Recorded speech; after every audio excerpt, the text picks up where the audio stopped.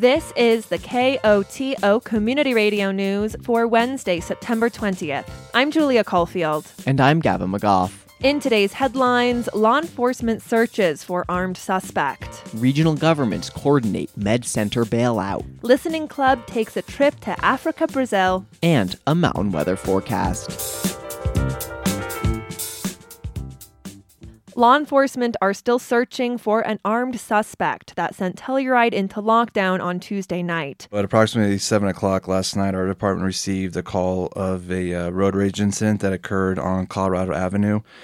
In that incident, the suspect in question followed our victims to their residence, which was off in the area of Davis and Galena. Telluride Chief Marshal Josh Compt. Once they got there, he exited his vehicle, brandished a firearm towards them, made some threats, and then fled on foot in the area. Compt notes Telluride marshals, Mountain Village Police, and San Miguel County Sheriff deputies all responded to the call, setting up a perimeter to try and contain the subject. As more patrol officers came in, we shored up the perimeter as best we could. A shelter in place was issued to the residents in that area, and then we began a systematic search, working from east to west, starting on Townsend and then clearing everything within our perimeter area towards Davis and the school. Compt notes placing the neighborhood on lockdown was due to the nature of the threat. The shelter in place was issued because once we get a perimeter established, we don't want people coming out of their houses. We don't want people, in and out of our perimeter area. We want to kind of control what's going on there in case, our suspect leaves in another vehicle, tries to go out on foot.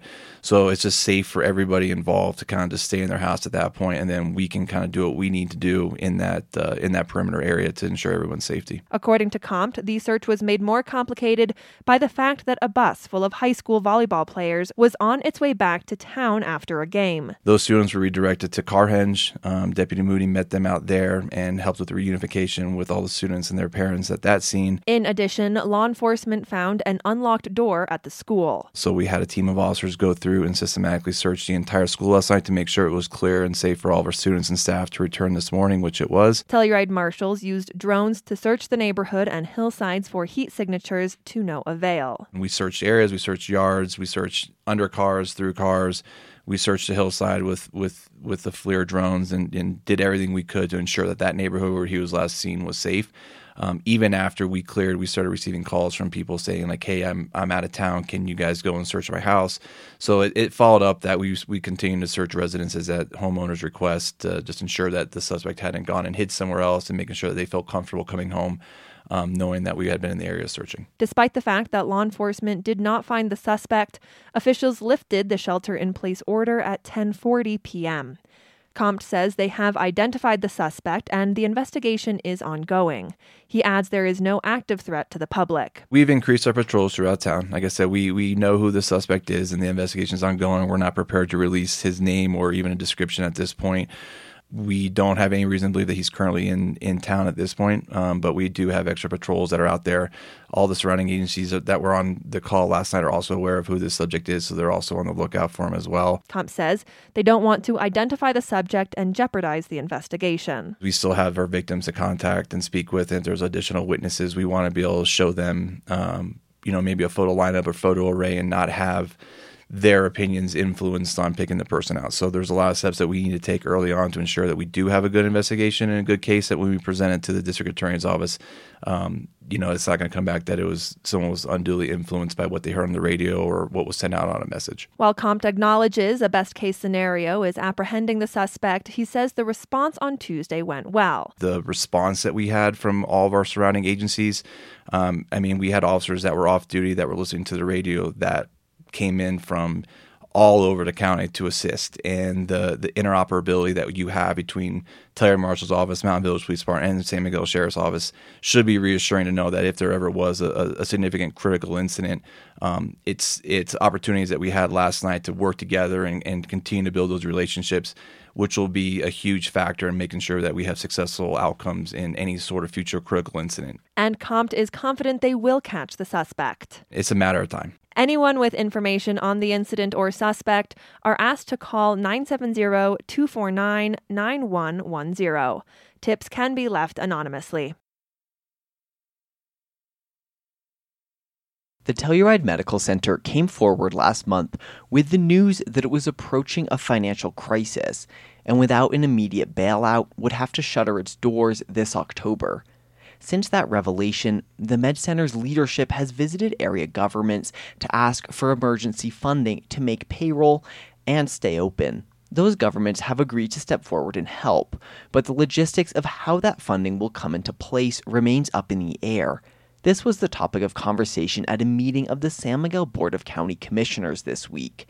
Manager Mike Bordonia says all the entities involved are now coordinating amongst themselves. We want to make sure that we're not presenting the Med Center with a situation where there's different conditions for each local government, trying to make this fairly uniform. The town of Mountain Village and the town of Telluride have each pledged $650,000, while the county commissioners previously pledged $500,000. Bordonia does the math and notes the total doesn't quite add up to the hospital district's original request of area governments for a total of $2 million. At this point, it appears that there could be the potential from the local government of a $1.8 million contribution, and the request had been made at $2 million. And I was curious if that $200,000 shortfall, what impact that may have. Chair of the Hospital District Board, Paul Reich, was in attendance at the meeting. He notes the $1.8 million may be enough, as the hospital district is pursuing private philanthropic donations. Reich adds it has also hired what is basically a new billing company. And this is a little bit inside baseball terminology, but a new revenue cycle management firm has been hired. There's a transition period, but they have moved up their actual start to October 1, and we're really optimistic that that's going to result in improved billing and reimbursement for patient visits. Past the immediate bailout needs, the Med Center is asking voters to pass a property tax increase on the ballot this fall, which would open a funding source early next year. The medical center situation appears slightly less dire than it did in August, but Reich notes they are still anxiously awaiting an agreement from the three governments. Once the three governments align on methods and requirements, that we will be able to, and again, assuming the ballot measure passes, we'll be able to get to the March and the first payments from the county. Reich notes the medical center spoke with the town of Telluride last week and communicated the urgency of the ask. And we did ask kind of the same time frame, mid-October, mid to late October. We start getting into November, it starts getting a little dicey, but so I don't know. I don't have an update as to where they're at in the process, other than they're doing what you're doing, working through it. The quote-unquote working through it will continue with almost weekly discussions amongst the county commissioners and staff going forward. The county hopes to have a final agreement coordinated with other area governments by mid-October.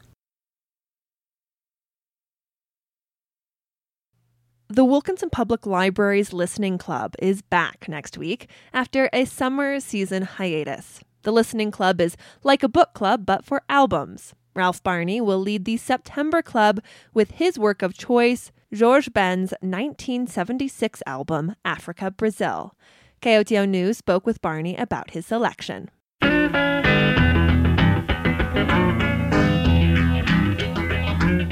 This album is very heavily influenced by African music or Afro-Brazilian music, so kind of like music that was derived from African sources. If you look at George Ben's music, this album in particular is very different from his earlier work. It's electric. He used electric guitars for the first time.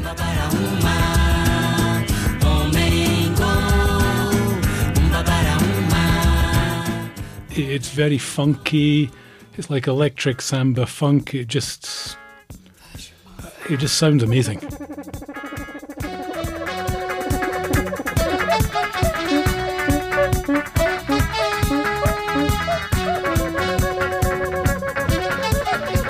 A song called Taj Mahal.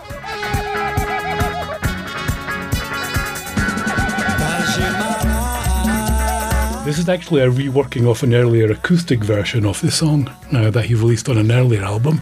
I prefer the earlier version. I like that song a lot.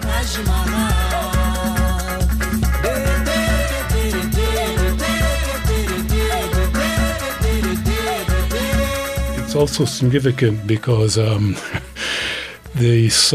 melody for the song was stolen by a British musician for a song that he did later on, and he got sued and he lost, and he eventually acknowledged unconscious plagiarism. Do amor do príncipe Shah Jahan pela princesa Nilmahal. There's a very distinctive Brazilian sound. It's called a I know you pronounce it a cuica, C-U-I-C-A. It's a drum, but it's a squeaking kind of sound, and when people hear it, they associate that with Brazilian music. That comes up a lot on this record. It doesn't sound like a drum at all. It sounds like a person with a squeaky voice.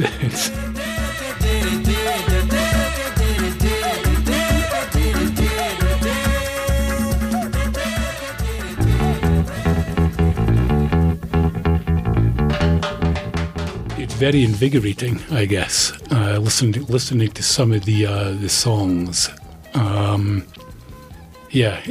feel, when I listen to it, I feel kind of like it lifts my mood. I feel invigorated. I feel upbeat. I feel like ready to go, ready to do something. It's stimulating, I suppose.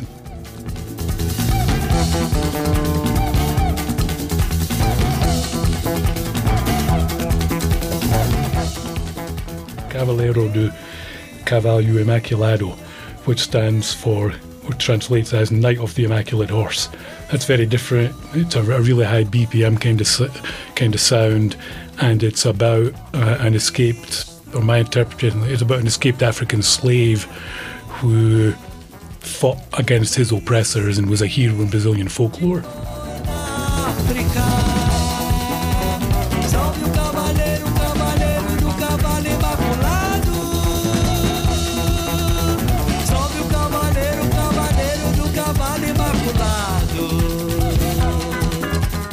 I think the music is still relevant. It's very funky, and a lot of the themes are to do with. He was very heavily influenced by the Black Power movement that evolved in the U.S. in the late '60s, early '70s. You know, people like James Brown, Sly and the Family Stone, who were like asserting their African heritage, I suppose, showing pride in their roots. This record talks about that. So I think that's a universal theme that's always going to be important. That, plus just the strength of the music, are reasons why it should continue to be heard.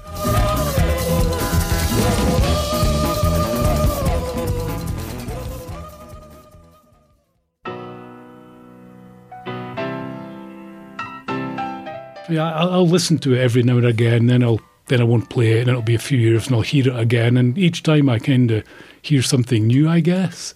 It always sounds fresh, I suppose, every time I hear it, and each time I hear it, I kind of maybe hear something new, and then this exercise where I've gone away and I've really studied the lyrics and learned a lot more about what his way of thinking was, what he was trying to say with the record, I've learned from that as well. So I'm continually learning from it. It's always got something new to offer me.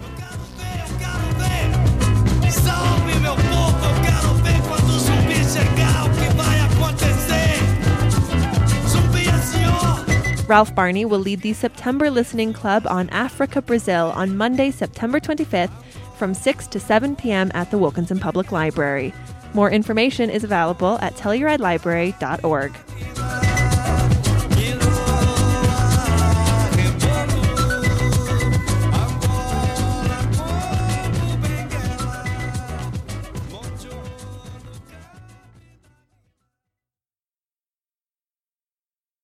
Hoping to stay healthy this season? Updating your immunizations could be your best shot. With the latest COVID vaccines slated to arrive in late September, San Miguel County Public Health is opening its registration for this season's flu and COVID booster clinics. Both vaccines are free and will be available from late September through November, with vaccine clinics held at the public health offices on Main Street in Telluride and in Norwood at the Lone Cone Library. Learn more about the vaccines, when to get your shot, and how to register at bit.ly/smc-vaccines. Telluride closed out its festival season as the 29th annual Blues and Brews Festival brought the energy, with headliners Bonnie Raitt, The Roots, and The Revivalists. This week, Telluride Parks and Recreation staff, law enforcement, and festival organizers met to debrief on the weekend. Blues and Brews was permitted to have a maximum capacity of 9,000 people per day, and each day was pre-sold out.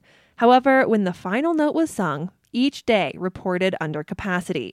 According to festival organizers, Friday saw the most music lovers, with 7,200 people. Saturday was next with 7,000, finally Sunday with attendance of 6,800. Even with a packed park, law enforcement reported a smooth festival. Over the weekend, there were a total of 108 calls for service, 0 arrests, and half a dozen missing kids, who were promptly returned to their parents. Emergency services also noted operations went smooth, and the majority of care related to Advil, sunscreen, and earplugs. Members of Colorado's congressional delegation are calling on federal immigration authorities to release details about the death of a Nicaraguan man last year at an Aurora detention center. Asylum seeker Melvin Ariel Calero Mendoza died while in ICE custody after a foot injury went untreated. Senators Michael Bennet, John Hickenlooper, and U.S. Representative Jason Crow sent a letter to the agency last week. They want the findings from an investigation into the death released to the public. ICE failed to do so earlier this year in response to several requests under Freedom of Information laws. Wildlife officials in Colorado found an invasive species of crayfish in the upper Colorado River Basin this summer. KUNC's Alex Hager reports they're now focused on stopping further spread. It's called a rusty crayfish, named after reddish spots on its shell. It's native to the Ohio River Basin, and it can cause big trouble if it shows up in western waters. Colorado Parks and Wildlife Invasive Species Manager Robert Walters says they can eat smaller native fish and disturb their habitats. So unfortunately, once they become established, there is very limited potential for eradicating them. So really the goal at this point is to make sure that they don't get spread into other locations. Walters says those efforts are extra important because Lake Granby, where the crayfish was found, is right next to the Colorado River. It's been more than a decade since the species was seen in Colorado and was only spotted one other time further south in the basin in a small wash near Las Vegas, Nevada. I'm Alex Hager. For months, fraudulent sober living homes have been targeting tribal communities across the western U.S., including the Navajo Nation and White Mountain Apache tribe, coercing vulnerable people into coming to facilities in Phoenix. The group homes then billed Arizona's Medicaid program for treatments that were often never provided, while leaving those in their care in unsafe environments. For Rocky Mountain Community Radio, Chris Clements of KSJD says victims' advocates have been relying on social media to connect Native American families with loved ones who've ended up living unhoused in Phoenix because of this scheme. It happened on a frozen winter day in December near Shiprock, New Mexico on the Navajo Nation. Michelle Jones, a Navajo citizen and resident of Farmington, says her brother's car broke down and he began hitchhiking, a common method of traveling across the nation's largest tribal reservation. After not too long, a black SUV pulled up next to her brother, who asked not to be identified in this story. We'll refer to him as Andrew. The people in the SUV rolled down the window and asked if he wanted a ride. He got into the SUV, and I guess while he was in the SUV, he went to sleep, and he woke up in Show Low, Arizona, and so he just went along and just had them keep driving, I guess, and he ended up in Phoenix, Arizona. And when he ended up in Phoenix, Arizona, he was put in a home. Behavioral health group homes like the one Jones's brother was taken to have been accused by the FBI, the Navajo Nation Police Department, and the state of Arizona of scamming the state's Medicaid agency as part of this process, which some say amounts to human trafficking. For months after he disappeared, Jones says she only sporadically heard from Andrew, who was originally from Blanding, Utah. I called Shiprock Police Station, and they said, okay, we have found the address of where he is, and we'll get back with you. So I kept on calling the police station for about a week or so, and I didn't hear from them after that. And so I just started searching on my own online of where he was, and the place that I call, the home that I called, they told me that he wasn't there anymore. It was just from home to home. In the next 3 months, Jones says Andrew didn't reach out. She and her brother's parents became increasingly worried. I came across a web page with Reva Stewart. Her web page was to help these homeless people on the streets. And I had posted on there, I'm looking for my brother. If you find him, and she actually reached out to me and said, show me what he looks like. The website Jones mentioned is a Facebook page run by victims advocate Reva Stewart, a member of the Navajo Nation who works to help Native American people like Andrew return home from the Phoenix area. Stewart's full-time job is at Drumbeat Indian Arts in downtown Phoenix, a Native American goods store. In her spare time, she helps lead the activist group Stolen People, Stolen Benefits in assisting Native relatives who've been kicked out of these homes and who are now living on the streets. Stewart became aware of fake sober living homes after her cousin was taken from New Mexico to a facility in Phoenix. So the first thing I always ask is do you have a picture? What's his full name, date of birth, so we can, check the system. And then that's where we start. But even with that information, Stewart couldn't find any trace of where Andrew had ended up. So we do outreach like every other day. And it was really hot. I think it was like 116 or 118 that day. So we said, we're going to go out to Levine and do outreach out there because that's where a majority of these sober living homes are in that area. Stewart and others in her group hand out cold Gatorade and sandwiches to unhoused people they come across, including any Native American people. And then there's one area down there. It's like a little culvert. It's like a grassy area right in front of the restaurants. And we were told there's usually natives there. We've checked a couple of times. The first time we did see people, second time not so many. But in that area, the day that we found, he was lying there, and I just started running over there because he was lying down, but we didn't know if he was okay. And then she's like, oh, well, your sister's looking for you, and I want to get some help for you. What do you want to do? And he said, oh, well, I want to come home. I want to go home. So Reva spoke and said, well, I can get you a bus ticket to come home. And he was so happy after he heard that he can come home again. So he was, I can hear them in the background, and started to cry. And I was crying on the phone because I can hear his voice, and everybody in the background was crying.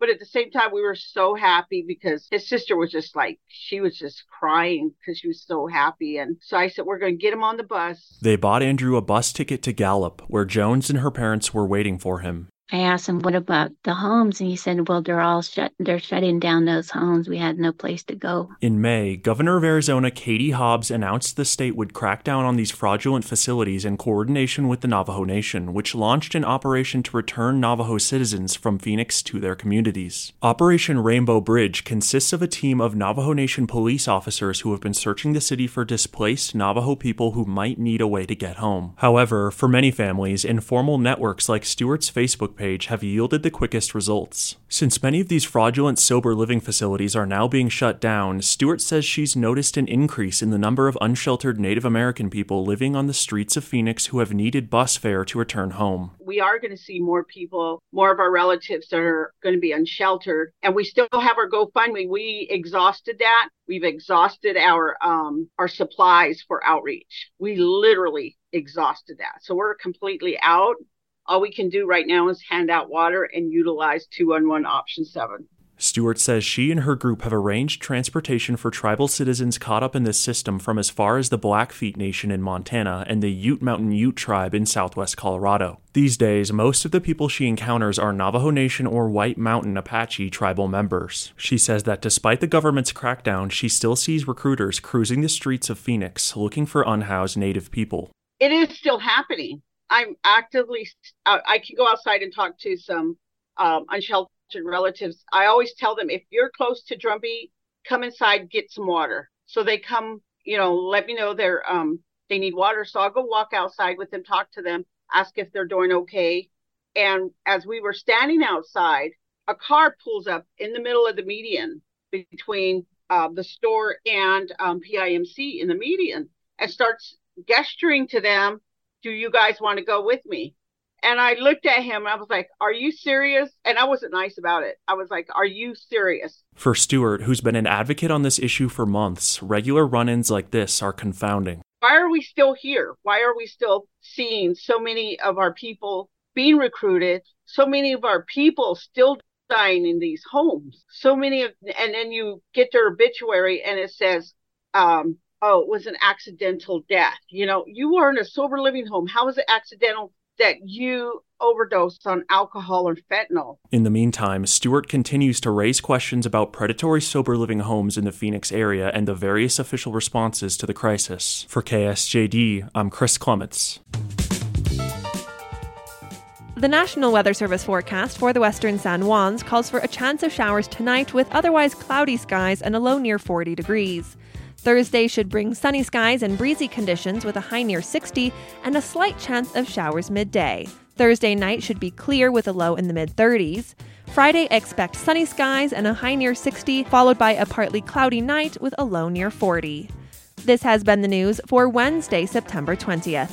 Thanks for listening. If you have a story idea or a news tip, call the news team at 970-728-3206. And now, personal commentaries.